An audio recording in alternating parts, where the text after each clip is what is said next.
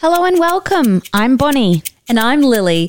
And this is Little Home Organised, a podcast dedicated to helping you declutter, get organised, and reclaim time for the things you love.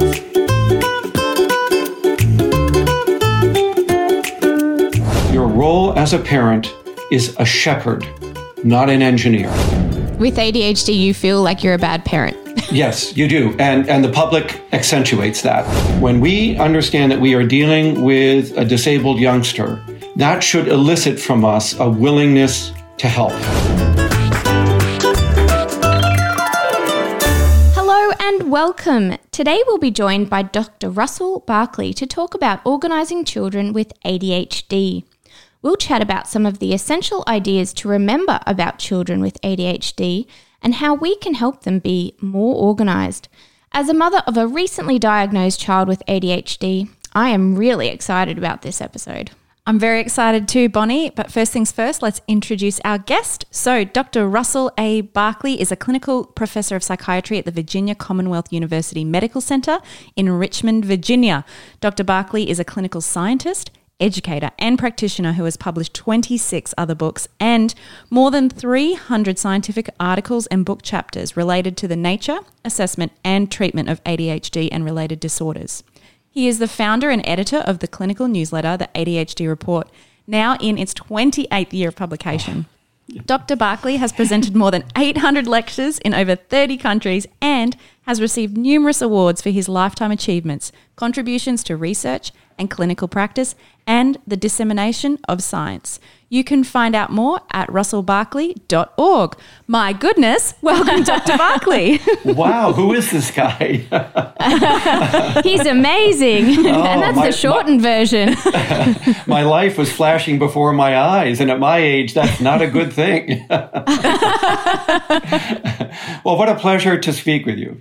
Oh, we're so delighted to have you here today. We're really excited to cover this topic, and clearly we are speaking to the expert on it, which is really awesome. Yes, thank you for joining us, Dr. Barkley. We really appreciate it.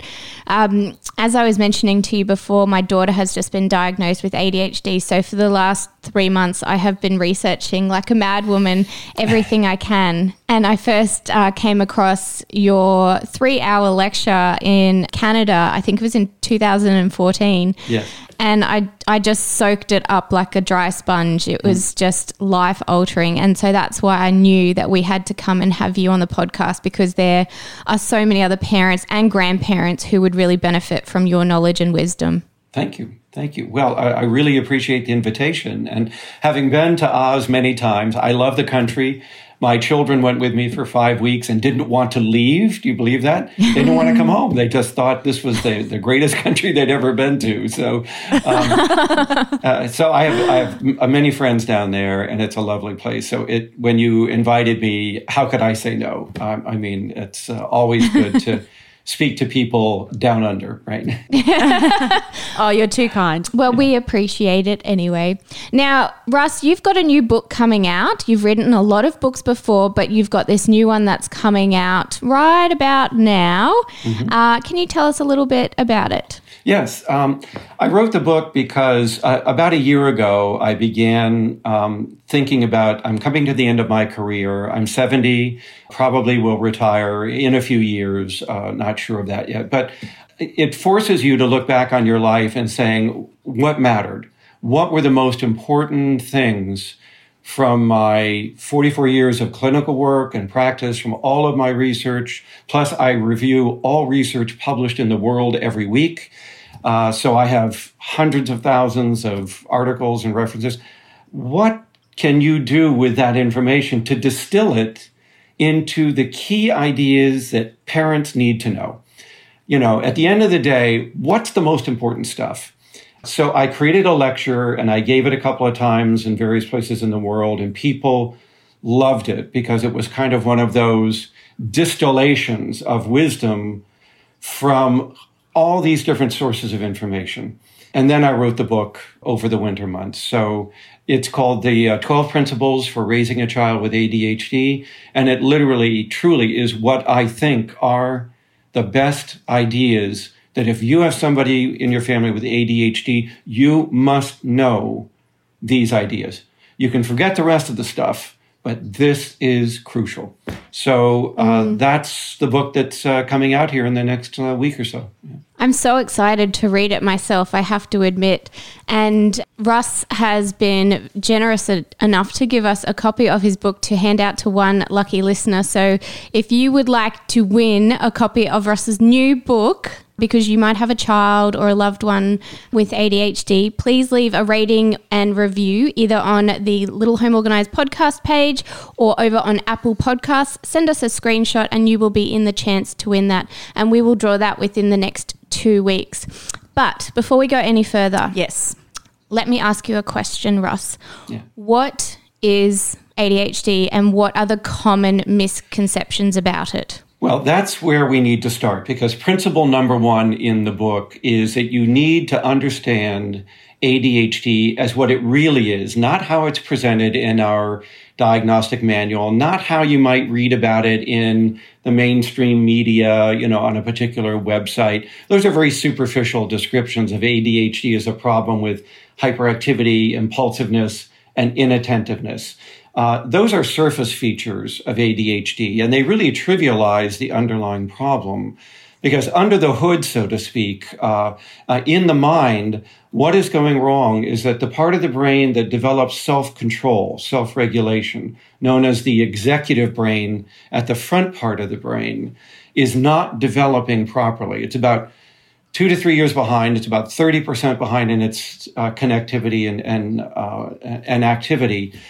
And that creates a wide swath of problems for people with ADHD. And if you don't understand that ADHD is a disorder of self-regulation and the executive brain, then you have missed the point. All right. This is not an attention disorder. The name should be changed, but it never will because of legal and other regulatory issues. So we're stuck with it. But it's a bad name that I think does not foretell the scope, the difficulties.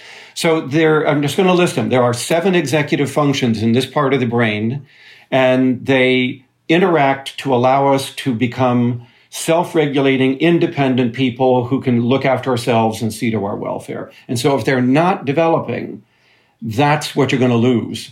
And that's why these children have such difficulties in growing up in school, in life, with peers, and then later in life as well. So I'll just be very quick because I know our time is limited. The first executive ability is self-awareness, paying attention to yourself. They don't do that very well. So as a result, they don't understand how bad they can be and how much trouble they're in because they're not monitoring their behavior the way other people do. The second is inhibition. You already know that. The mind's brakes. It is out of control. They are not able to inhibit actions, both words and gestures, as well as emotions. They're very emotional because of this inhibition problem. So, the ideas are up, out, done before they've even contemplated what they're about to do. So a lot of impulsivity. Number 3 is what we call working memory. I'm going to come back and talk about that.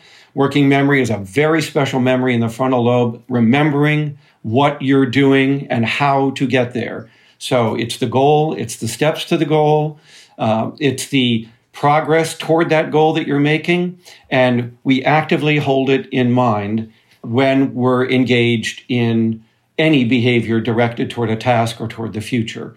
So I'll come back and talk about that as one of my key principles. And then there are 2 kinds of working memory, visual imagery and the mind's voice, self-speech. Both of those are very problematic for people with ADHD. So that's going to lead to some other problems I'm going to talk about, which is time blindness. ADHD disrupts the ability to sense time and then to control yourself relative to time. And it creates a massive disorder of time management. There is no psychiatric disorder that interferes with timing and time management the way ADHD does. So people have to look at this as a form of time blindness. And I'll come back and talk about that and what we need to do about that too. And then the last ones are emotional self-control, self-motivation, and planning and problem solving. They all go together. It's like a Swiss Army knife of mind tools that interact by the time you're an adult. It takes 30 years to get them all. Each takes about a decade or more to develop. They develop in a sequence, but by adulthood, you better have all 7 or you're going to be in big trouble. Wow, that's amazing. Yeah, I think, you kind of hit the nail on the head there that there is this like misunderstanding out there or this simplification of what ADHD looks like. And so when you really do break it down, you realize that it is quite a complicated issue. And no wonder, when we're speaking about children especially, it's not as simple as, they're a bit energetic. That's There's a lot more going on. Well, and that's because in the preschool years, that's kind of what you see, because the executive functions are only just beginning to emerge. I mean, we don't get the voice in our head until between 5 and 8 years of age. So we don't see that they can't use language to guide themselves, to follow an instruction, to tell themselves what to do the way other children are doing. We don't begin to get visual imagery really until about 3 to 5 years of age. And even then it takes a decade. But visual imagery, that is thinking back about the past and using images to guide us, is where we get hindsight from, which leads to foresight. Looking back to look ahead to get ready for where I am. And they have none of that. So there's no looking back. There's no looking ahead. They live in the now.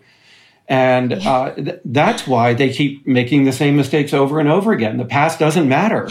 It just doesn't come forward to guide behavior. So, I mean, I could go into much, much more detail. I have books written on this view of ADHD as an executive disorder. But the principle number 1 is you have to understand it's a disorder of self-regulation.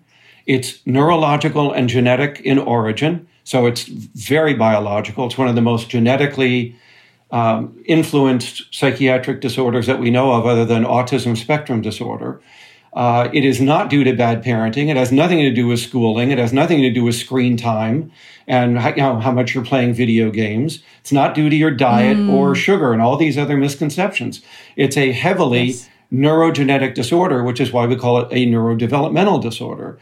And you have to understand that too. You didn't cause this by the way you raised this child, even though other people will tell you that. We're very good in both of our countries at what I call mother bashing. And that is anything wrong with children is the mother's fault. So you get these glares and these snide comments in public places. And why can't you control that child? And what's wrong with you? And the big C word, control. Yeah. And what they don't understand is, you have a child who is biologically out of control, which really is a disability. So you have to step in and become their executive brain, their frontal lobe.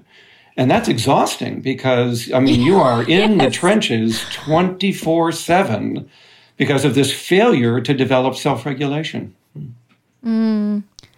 So when you were talking there, Russ, about it being genetic, is it highly hereditary? Yes. Like, what are the stats on it? Yeah, well, I'll just very quickly run through it. There's only one other disorder as genetic, and that's autism spectrum. So about 80 to 90% of the variation in the human population in ADHD symptoms. So just take the entire planet. If you look at all humans and how much variation in their self-control, in their ADHD is genetic, it's about 80%, which is almost that for human height, which is a physical trait. So we have a psychological trait that is almost being as genetically influenced as a physical trait. And the reason for that is that it's crucial to our survival. This really is the means by which people survive. And when it's not developing properly, your survival is at stake, your ability to function effectively. So I don't want to go into all of that evolutionary stuff, but it really is important that people understand the biology of it. If a parent has ADHD, half of their children will get this disorder. That's stunning. If a child has ADHD, a third of their siblings also will have it. So it's just amazing. 25 to 40% of the parents of ADHD children are still actively ADHD themselves. And now, we know it's genetic because we study twins. We've mapped the human genome. We're identifying multiple sites in the genome that are contributing to risk for this disorder. So this is not hypothetical. This is a fact in the bag that ADHD is so highly genetically influenced in humans. But that's because self-regulation is so genetically influenced. And ADHD is just the lower end of the trait of self-control. So if you think about height, for instance, if you think about somebody who's really, really small, maybe to the point of dwarfism, that's just the lower end of the height trait. And ADHD is the lower end of the self-regulation traits that we have. It falls along a spectrum. We all have a little bit of it. But when it becomes so frequent, so severe, so delayed that it causes harm to a child, that's where we draw the line and put a label on it. But it is dimensional. And as a result, people vary in how much ADHD they have, including typical people. But it's very severe in people with the diagnosis. Yes. Okay, so I'm a parent with a child with ADHD. What is my role? How do I help them? That is a great question, because principle number 2 in my book is that if you understand number 1 and what we're really grappling with here, and that you have a literally neurologically disabled youngster that you're trying to raise, that should engender a couple of things in you. Number 1, it should trigger a grief reaction, because none of us like to jettison the notion that our child is not typical. It's okay. I've done it myself. I'll tell you a story about that some other time. So the first thing is we grieve, and we grieve the loss of normalcy of our children. And that's important. And clinicians need to be aware of that, acknowledge it, help with it if necessary. But the end stage of grieving is where I need you to be, which is acceptance. And if you're struggling with this and you're listening to this program, just Google Welcome to Holland. Welcome to Holland is a short story of a mom from her pregnancy to the delivery of her developmentally disabled child. And that transition, that stark change from what I hoped for, what I planned for, where I was going, turns out to be this. And the basis of the story is she said, it was like I was planning to go to Venice and I wound up in Stockholm. Both very nice places, but you weren't prepared for Stockholm. You don't know the language. It's not where you wanted to be. So the issue here is grieve the diagnosis. That's fine. We want you to, but come to acceptance. You got to own it. This is my child. That's not my child anymore. That child I had all these dreams and hopes about, I don't have that child anymore. This is the one I have. I have to get you there to that spot of acceptance. And then acceptance leads to compassion. When we understand that we are dealing with a disabled youngster, that should elicit from us a willingness to help, to protect them, to accommodate them, to make the changes we need for them, to advocate for their needs. There's a role here that comes with compassion of someone who suffers from a developmental disorder. And so I need you to move through those stages. And if you do that properly, we get to principle number 2. Your role as a parent is a shepherd, not an engineer. And the reason I say that is that parents these days think that they design their children, that they can turn them into anything they want to with baby Einstein toys and playing classical music to your uterus when you're pregnant, and every little thing I do in the home. So we're helicopter parents. We're all over the place, because we think that every little molecular interaction with this child has this profound deterministic effect on who they're going to be and their outcome and their traits and everything. And so parents get overly invested in designer children. And trust me, evolution and nature would never have allowed this to happen. So I need you to back off, right, and understand you're a shepherd, not an architect. You don't get to change this child. Russ, I think that's actually really liberating. It is. Because it should be. I feel like it's very freeing. A lot of parents have a lot of anxieties around, making sure that they're giving their child every possible opportunity. And, it is all those crazy, this toy, they have to have this toy. This is the toy that's supposed to help them with this thing. Yeah. And, the idea of shepherding, it's like, it's very beautiful, but it's also liberating for a parent too. Especially because with ADHD, you feel like you're a bad parent. Yes, you do. And the public accentuates that. The people who don't know ADHD are just going to reinforce that. So I want you to step back and understand this is the gift I was given, is this child. And I have to adjust to this. That's what shepherds do. Shepherds don't turn sheep into dogs or cats. they are responsible for the sheep. Okay. It's a very important job. Nobody's saying just leave them a loaf of bread and, go off to Auckland and play the slots. We're basically saying that your role is not a designer. Okay. It's a shepherd and a caregiver. And with that role, and that change in perspective is so profound. One is it's very liberating, and I'm glad you pointed that out. The other thing is that if you think you're an engineer and your child turns out well, you think you take the credit. If you think you're an engineer and you have a disabled child, you get the blame. It's your fault. And so, there's a downside to thinking you're an engineer, and that is, what if you have a child with problems and they're not your fault, but you think they are? And now I've got two patients on my hands. I've got a depressed parent, and I've got this child I have to deal with. So to me, the shepherd metaphor for parenting a developmentally disabled child, any child, not just, even typical children, emphasizes where you put your time, all right? Your time is not involved in what am I doing in my house and the little molecular things. The most important decision you make is the pasture. Where do I rent? Where did I buy my home? What's the school? What's the peer group? What's the neighborhood? What's the resources? So the pasture you're choosing has a profound influence over a child's outcome, much more than anything you'll ever do inside your home short of child abuse. So, and yet parents think it's the other way around.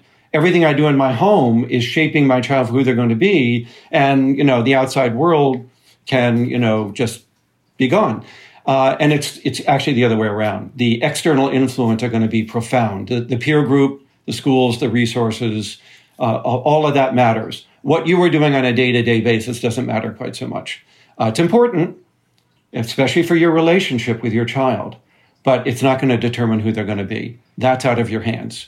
So your child is a unique genetic mosaic of your family, recombined into this classy little gift of a package that you get to raise. So part of it is do your job as a shepherd.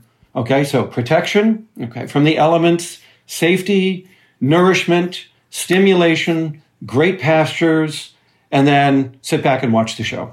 The rest is really out of your hands. And there's a good part of chance involved in that too. So it can be liberating, wonderful. Okay? You can kick back and say, this is what I got, let's deal with it.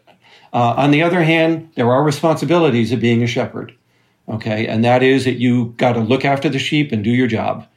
And if you do that, then it'll be a wonderful collaboration. All right. And before we get into more details of how you can be a responsible shepherd, I think we're going to take a little break for a clutter confession. Clutter confessions. Oh, my. So our clutter confession is all about something weird, wacky, or wonderful that you've held on to, Russ, that someone else might walk into your house and go, that's unusual. Have you got anything in mind? Yeah, well, I'll just point out, if you look at the shelf behind me, there's a bit of clutter there because I pick up mementos from all over the world wherever I go, just so that when I look at it, it reminds me of when I was in the country. I've got stuff from Oz over there. I've got boomerangs, and I've got, some Aboriginal stuff. So it's really cool. But some people would think that's cluttered, but it has very personal meaning to me. But the real clutter is if you came in my house and went into my guest bathroom, you would see a bunch of rubber ducks, little yellow rubber ducks. And of course you would wonder, what is going on here? Yes. And what's it doing all over the bathroom? So here's the story. It's a very cute story. I love it. Oh, but fabulous. How did I get involved in cluttering up my house with rubber ducks? About 3 years ago, when I moved to Richmond to help with my grandson who was on the autism spectrum, he was quite young. He was only about 4 at the time, 3.5.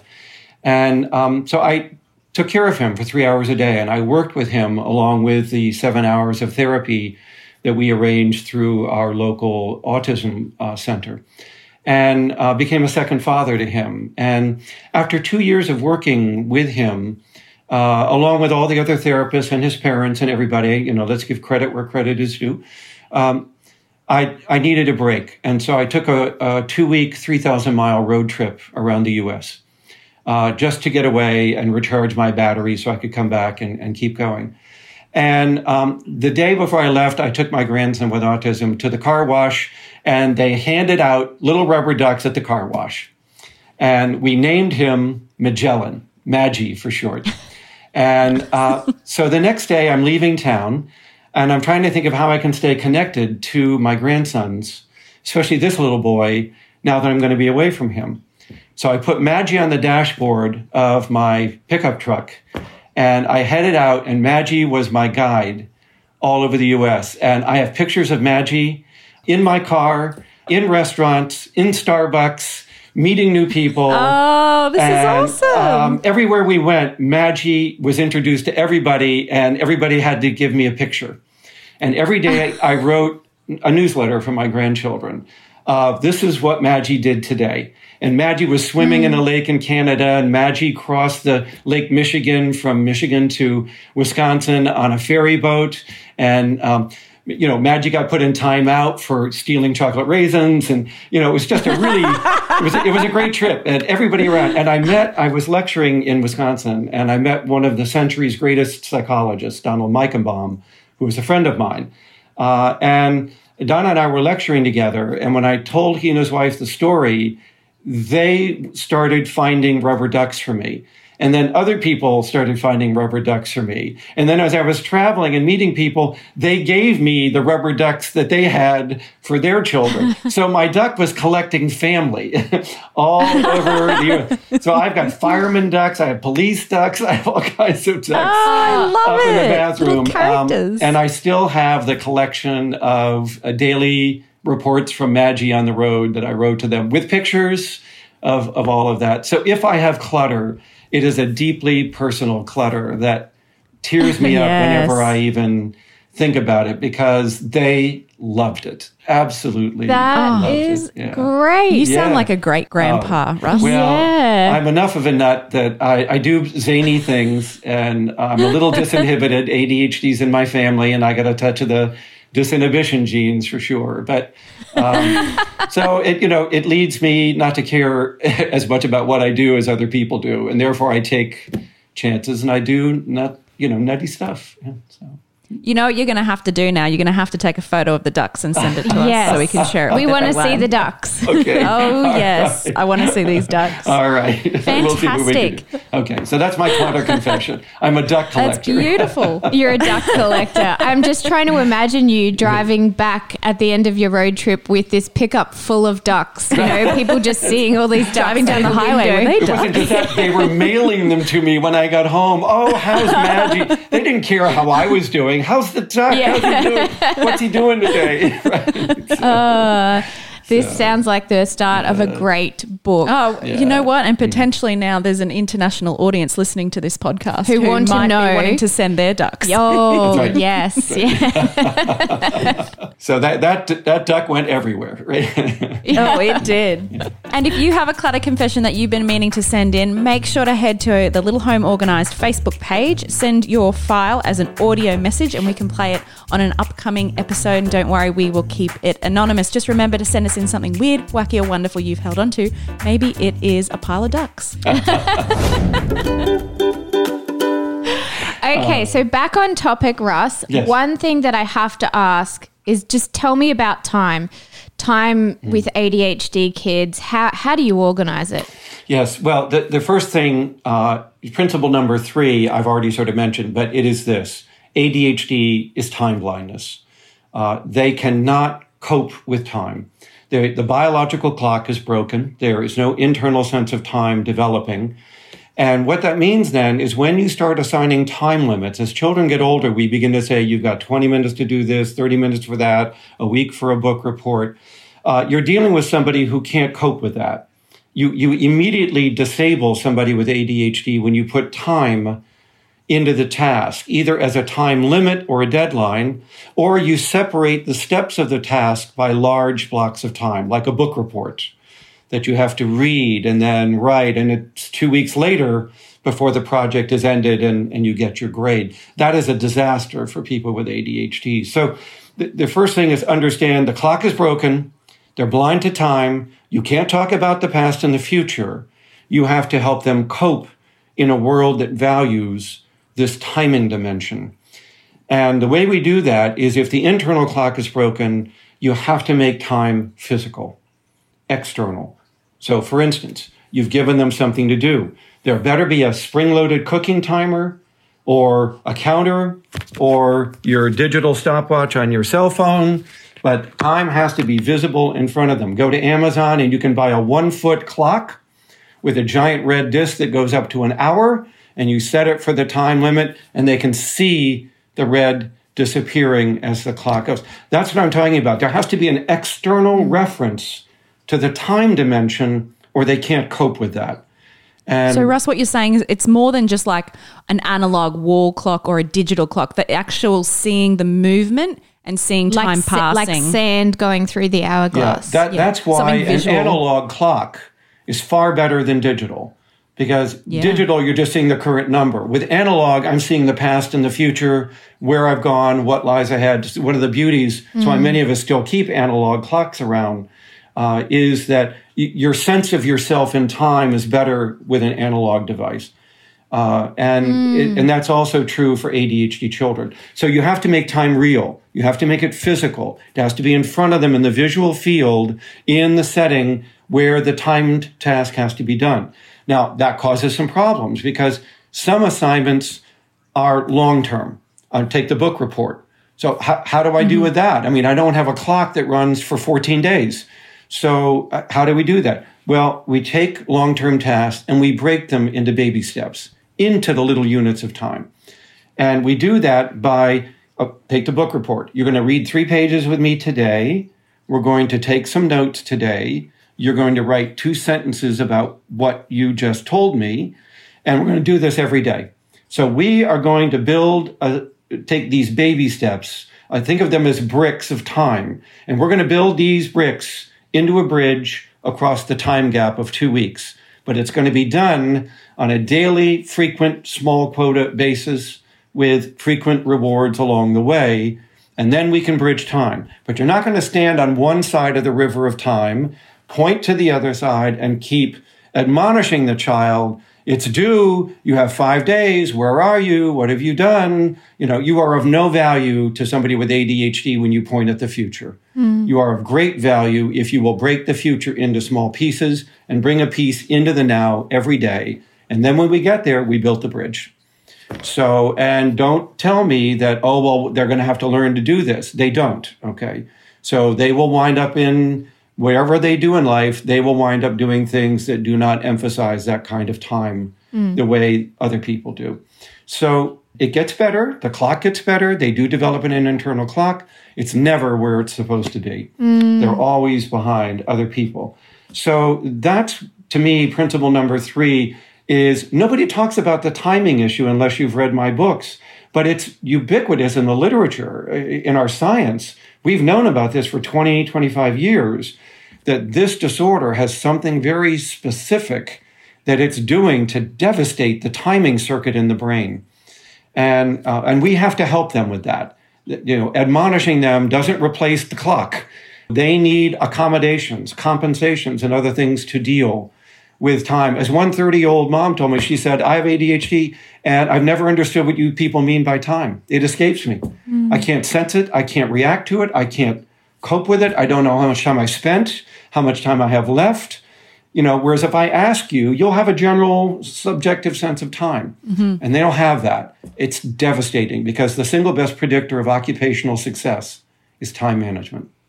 Oh, yes. That's a big one. So what does that tell you? Yeah, absolutely. So I want to, before we wrap up that principle, come back to one of the implications that I mentioned earlier, but we're going to turn it into another principle.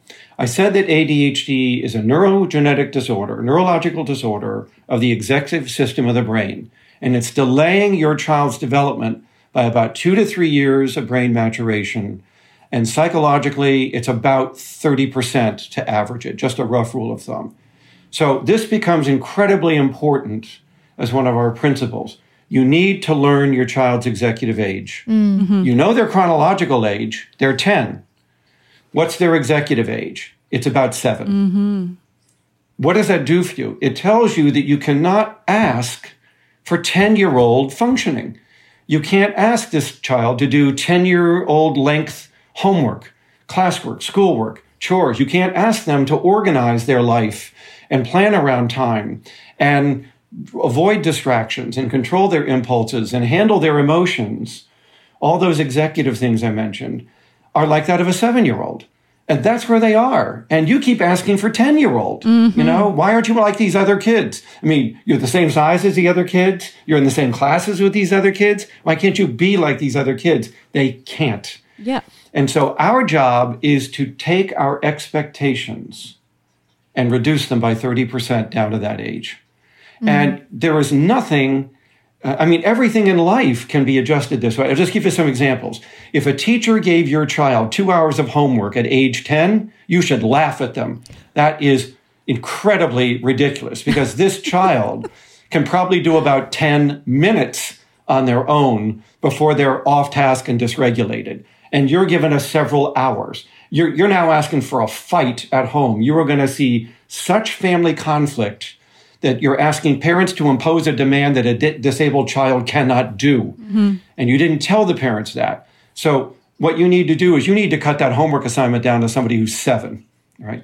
And then they can do it. Even then, they're going to need some help, but they can still do it. So part of a job as a parent in helping make our kids organized and better and successful in school and at home is making these adjustments down to where they are. You do it for a child with intellectual disability. You do it for a dyslexic child when it comes to reading. You need to do it for this child when it comes to self-control, organization, time management. They don't have it. And so I'll give you a second example. Here in the U.S., at 16, your child's going to want to drive a car. Subtract 30% off of that, and now answer the question, should they drive? No, you just gave an 11-year-old a motor vehicle. I didn't say they can't get a license. I said, what do you have to do to teach an 11-year-old to drive? A lot. Well, guess what? That's what you've got to do. Learner's permit, under supervision, very strict, a lot of accounting going on here and monitoring of the vehicle. And, for like $35, you buy a little device that plugs into your dashboard and it blocks all cell phone signals in the car. Because you cannot trust them with technology while they're driving. It becomes an incredible source of distraction and life-threatening. So, suppose you have a 14-year-old daughter and the family next door comes over and they've got a 3-month-old and they want to go to dinner and hire your daughter to babysit. Well, your daughter has ADHD. Subtract 30% off of that. Are you going to let her go over there and babysit when she's got the self-control of a 9-year-old? No. Right. So you see what I'm talking about? Or if I did, I would go with her. We would do it together. And, it would be our thing. And she would start to learn how we're doing this. But I would never allow that child to do what other children are able to do independently of me once I apply the 30% rule to compute their executive age. So parents, know the executive age because that's where we work. We're not working at normal. We're working at where they're at. I can see why you're emphasizing that the first step is parents accepting and getting to that point where they do go through the grief and they do get to the point that they're accepting where their child is at, because only once they truly accept it are they going to stop looking at their child with this lens of comparison between other children their age and start going, no, we need to do things differently with you, but I've come to terms with that. But if you don't get that sorted out, it's going to be a losing battle. So that's really important. Precisely. And part of your job as an advocate is to make other people aware of that.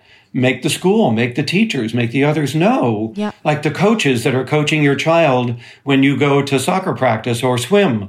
They need to know that you've got a child here whose self-control is a lot less mature than the other students you're working with. And I'll give you some suggestions, and maybe we'll leave a little report card where you're going to rate their behavior every 20 or 30 minutes while they're with you as the coach to give them a little accountability and structure.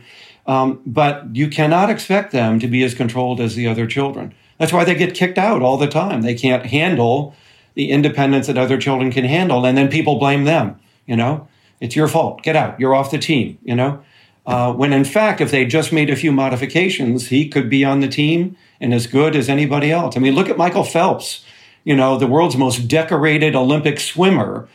His mother had his day planned down to the 15-minute unit up until he graduated high school. Wow. Every day. Wowzers. Yeah. That's a pretty organized household. Yeah. Sure is. So a lot of our focus, of course, is applying these things that we're learning with very educated people such as yourselves. We recently spoke to a psychologist who specializes in children who are on the autism spectrum disorder about how can we in our homes, when we are people who are maybe trying to like declutter and organize our homes and keep our children, you know, keep their spaces a bit more organized, how can we adjust our expectations? How can we come together and set everybody up for success? So when we're working with children in our home who have ADHD and, you know, maybe your house is quite chaotic or you are wanting to declutter, what are some considerations you think are really important? Well, I think for me, when you look at the workspace and the things I have to do, whether it's chores or homework or, you know, anything else you're asking them to do, you have to come back to the point I made earlier. And this is my next principle. Working memory isn't working. Working memory is the part of the brain where we hold in mind what we're doing, the steps we want to use to get there, the progress that we're making. It's an active form of memory. It's remembering to do. It's what you lose at 55. I've been losing it big time for the last decade. You forget what you're doing. I don't forget things, knowledge, information, you know, my past. But, you know, God help me if I go to the mailbox, you know, I'm just going to get pulled by the nose at whatever I see out there, from the weeds in the garden to the paper in the driveway to the trash can out in the street. And I never get to the mailbox. Yeah. So the environment takes over because my working memory is getting weak. And ADHD kids are like old men times 10.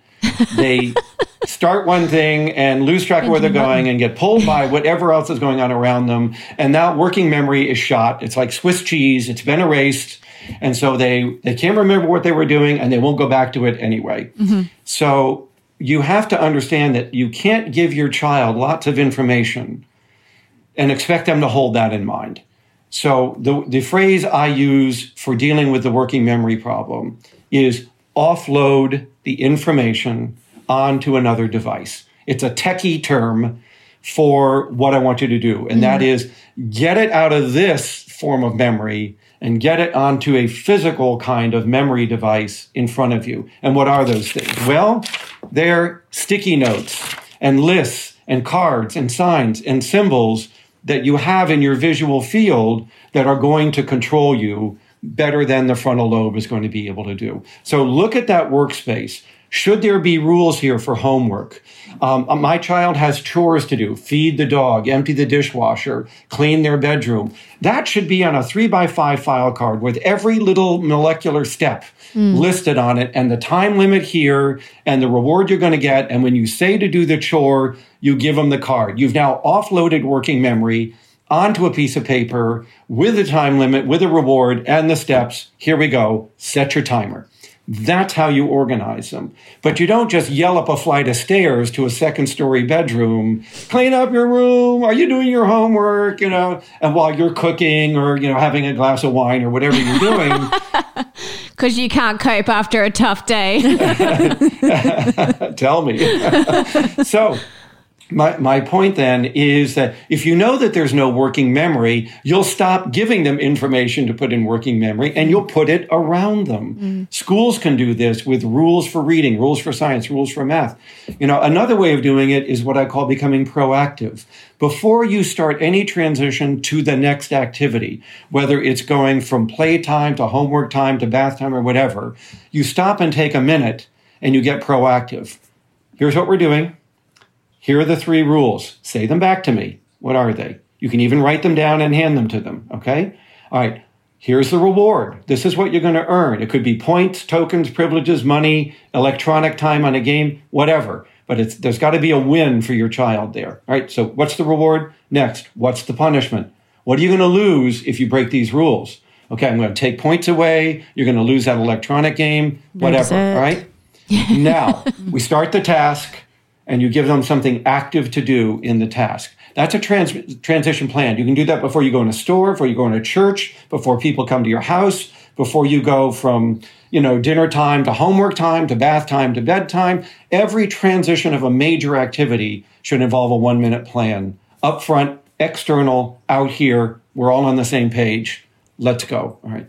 And that's how you organize them. But you don't sit there and say, oh, well, you should be like other children and be able to do this without me, because that tells me you didn't get it. You don't know ADHD. You don't know what you're talking about. So for somebody to say, we need to help ADHD kids become organized forever, well, you just told me you don't know what ADHD is. That's never going to happen, right? So they're always going to need more scaffolding, more structure, more time devices, more ways of breaking life down than other children are. And my response to that is, yeah, and so what? We put ramps into all the buildings here in the United States so that people with motor disabilities can enter the building. I don't see anybody running around saying, why do we do it for them when we don't do it for the other kids? Because they're disabled, for God's sake, right? Yeah. So this is like building a ramp for an ADHD child when you do the things I just went over. This is their ramp. Don't tell me to take it away, because that's a ridiculous idea. We help people with disabilities by creating artificial devices to compensate for the disability. And, that's what this game is all about. So, you got to stop thinking normal and think, what are the needs that my child has? And to me, that is this structure and scaffolding and externalizing of memory and time devices and everything. And once you get that, it's no big deal. It's automatic for you. You know what you got to do, right? I love all your use of the visual, the bridge of time, the taking the ramp away, all that stuff for me, who's a really visual person. Makes it very tangible, doesn't it? It does. And especially when you think about the physicality of making time physical and making that working memory physical, like that is really helpful as a parent to know that. Okay, I have one final question before we let you go, Russ. I know we've gone a little over time, so thank you. It's okay, happy to do it. Hey, it's my life. Yeah, that's right. When you're passionate about something, you can talk all day. I could.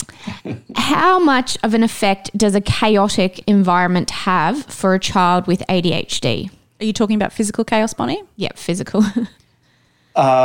It's horrible. And the reason they're more likely to encounter a chaotic environment is 1/3 of their parents have the same disorder. So now I've got, especially in a household like that where both the parent and the child have it, it's going to be chaotic. So just a couple of things. One is you want the non-ADHD parent handling anything that's time sensitive with that child, appointments, deadlines, paying bills. You take the non-time sensitive stuff. Might be the dishes, might be the laundry, might be cutting the grass, but there's no deadline here. Second thing is the non-ADHD adult drives the kids, unless the ADHD adult is on medication, okay? That's just for safety reasons, okay?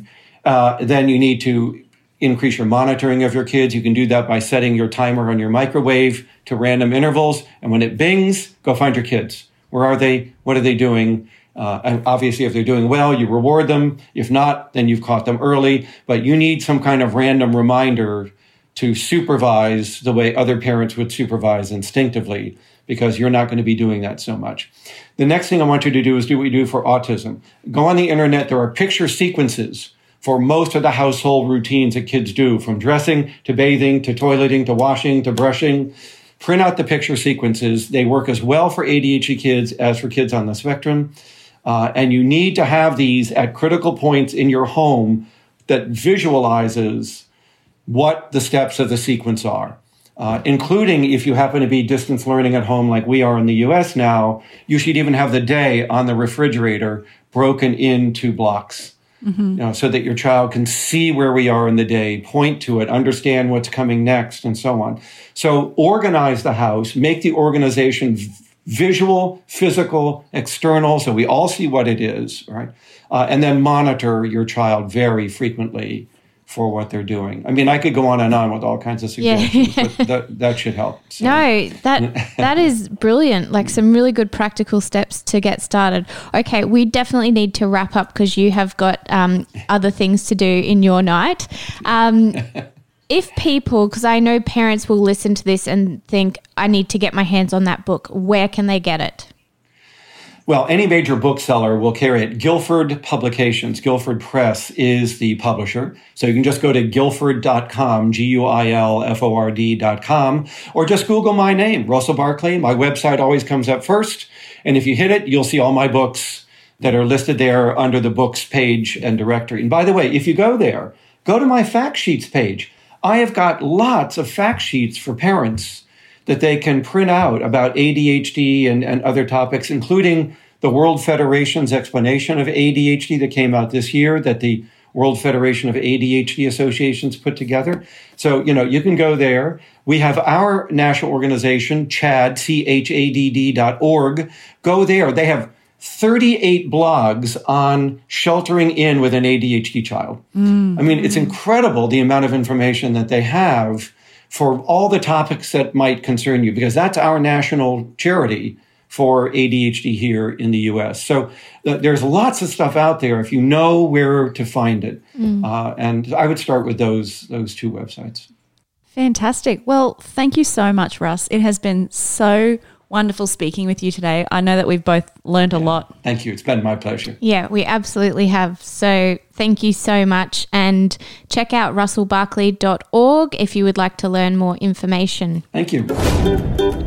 And that's all for this week. Thanks for choosing to have us in your ears. And remember, progress, not perfection. See you later. Bye.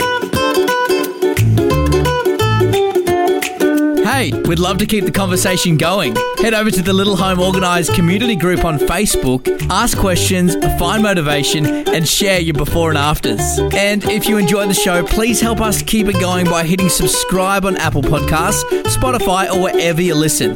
It's free and ensures you do not miss an episode. But if you really want to share the love, leave us a rating and review. Trust me, it makes all the difference in the world.